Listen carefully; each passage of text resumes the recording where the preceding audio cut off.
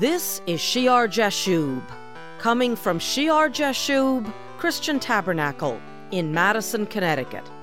Today, we will be listening to the conclusion of a Heavenly Authority sermon, where Pastor Greg Scalzo preached on the church being one in the mind of Christ.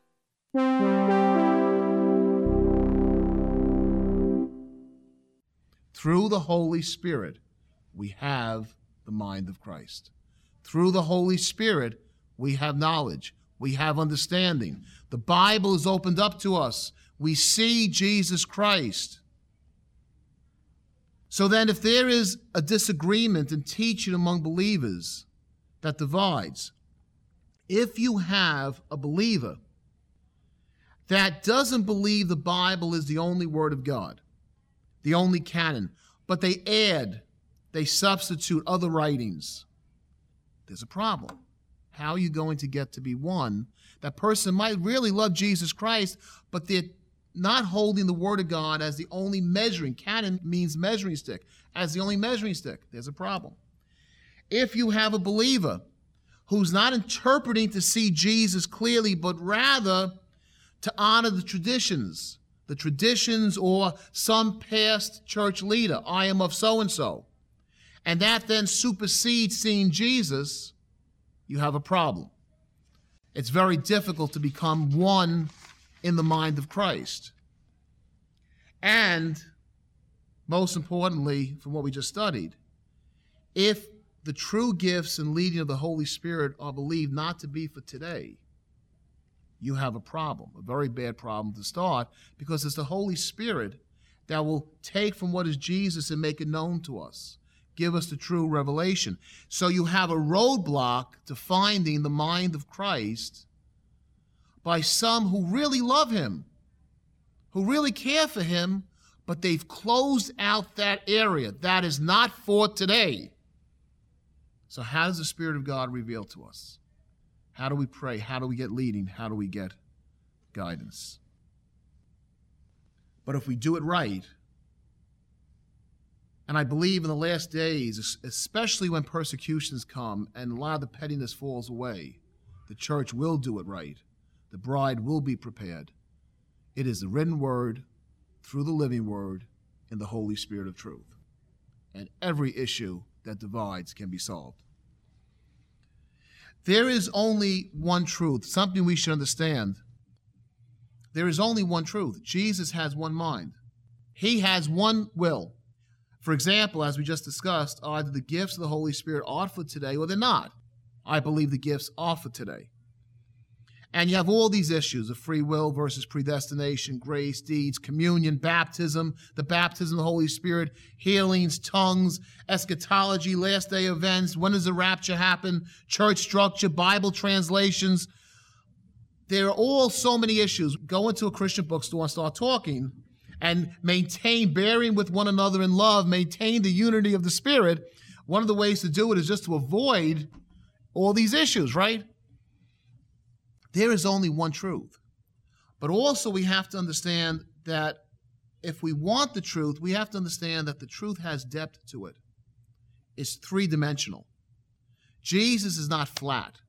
A lot of times we have parroted declarations we memorize.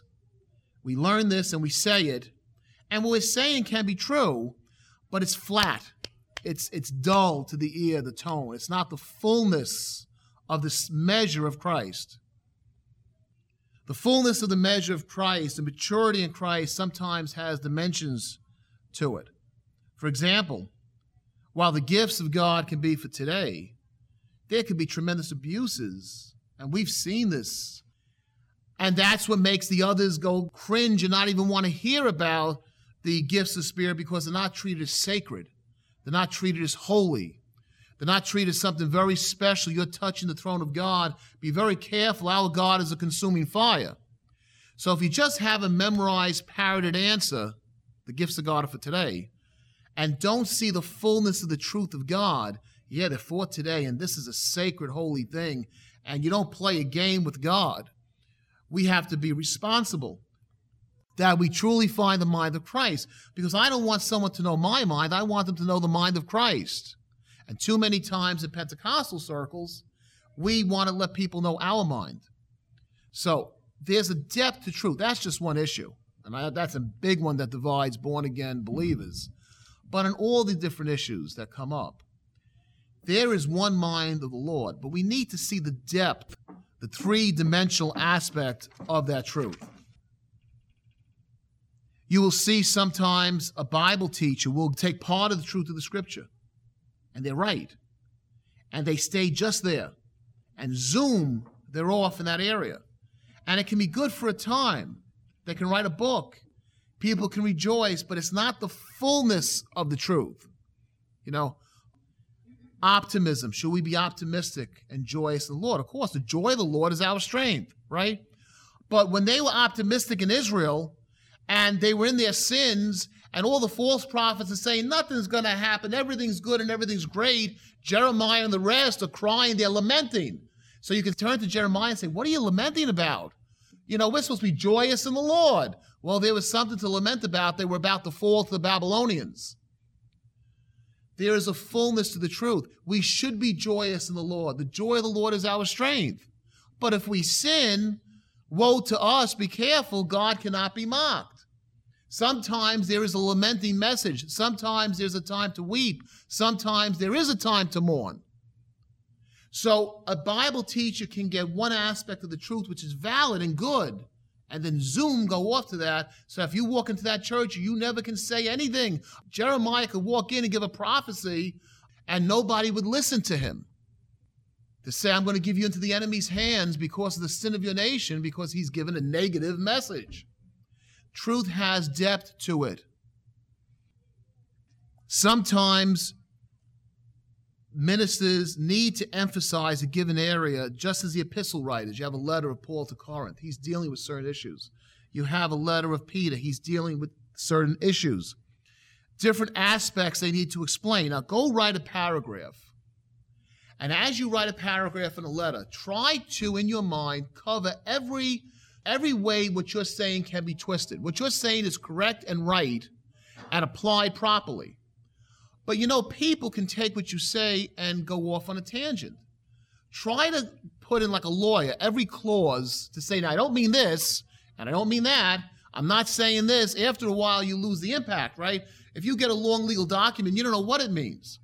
So when they're writing the letters, what they're saying is totally true. But it's all too easy for the person hearing it, just like in a sermon.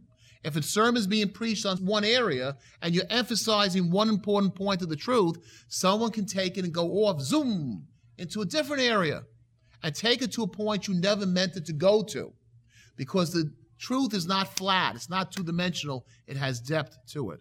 So another key point to this is understanding there is one truth of God. But it's a full truth. It's a three-dimensional truth. It's not a flat, dull-sounding, well, joy of the Lord is my strength, so I can never mourn or weep for the sins of my nation. When sincere believers desiring to know the fullness of the Lord have the Word, the canon, and the Spirit, the true Holy Spirit walking together, there is power, there are answers. The Spirit and the Word must walk hand in hand. We receive true understanding, true revelation. And I believe that that is the foundation for true biblical unity of the saints. I'm going to close with two scriptures. These two scriptures speak about motivation. We saw one of the motivations, important motivation, bearing with one another in love. These two scriptures speak about our attitude if we want to come to the full knowledge of the truth. In Hebrews chapter 5, verse 13, for everyone who partakes only of milk is unskilled in the word of righteousness, for he is a babe. But solid food belongs to those who are of full age, the fullness of the measure, the age, the stature of Christ. Full age, that is, those who by reason of use had their senses exercised to discern both good and evil. By reason of use. Reading the Word of God. Through the key, the living Word, Jesus Christ, in the Holy Spirit of truth. and doing it over and over and over again. By reason of use, have their senses exercised to discern both good and evil. Dedication. Ask, seek, knock, and keep at it.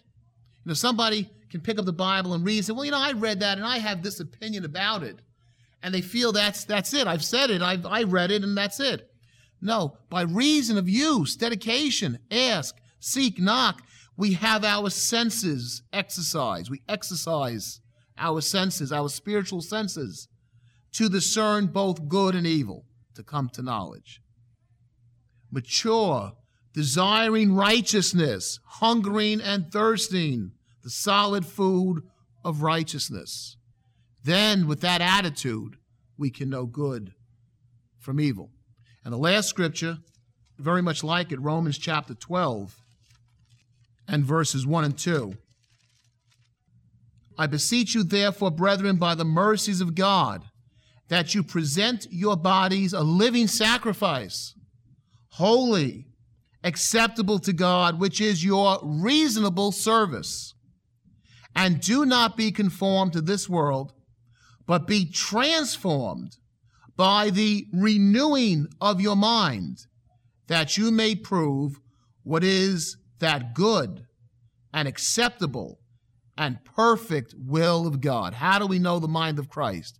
How do we have that perfect will of God? There has to be an active servant mentality. Offer yourselves, present yourselves a living sacrifice. This is your reasonable service. Do not be conformed to the thinking of this world, the template for your mind. What you overlay on your mind that you want to become, the goal should not be how the world thinks. With all its ideas and all its teachings, you have to take that, pull that away, throw it away.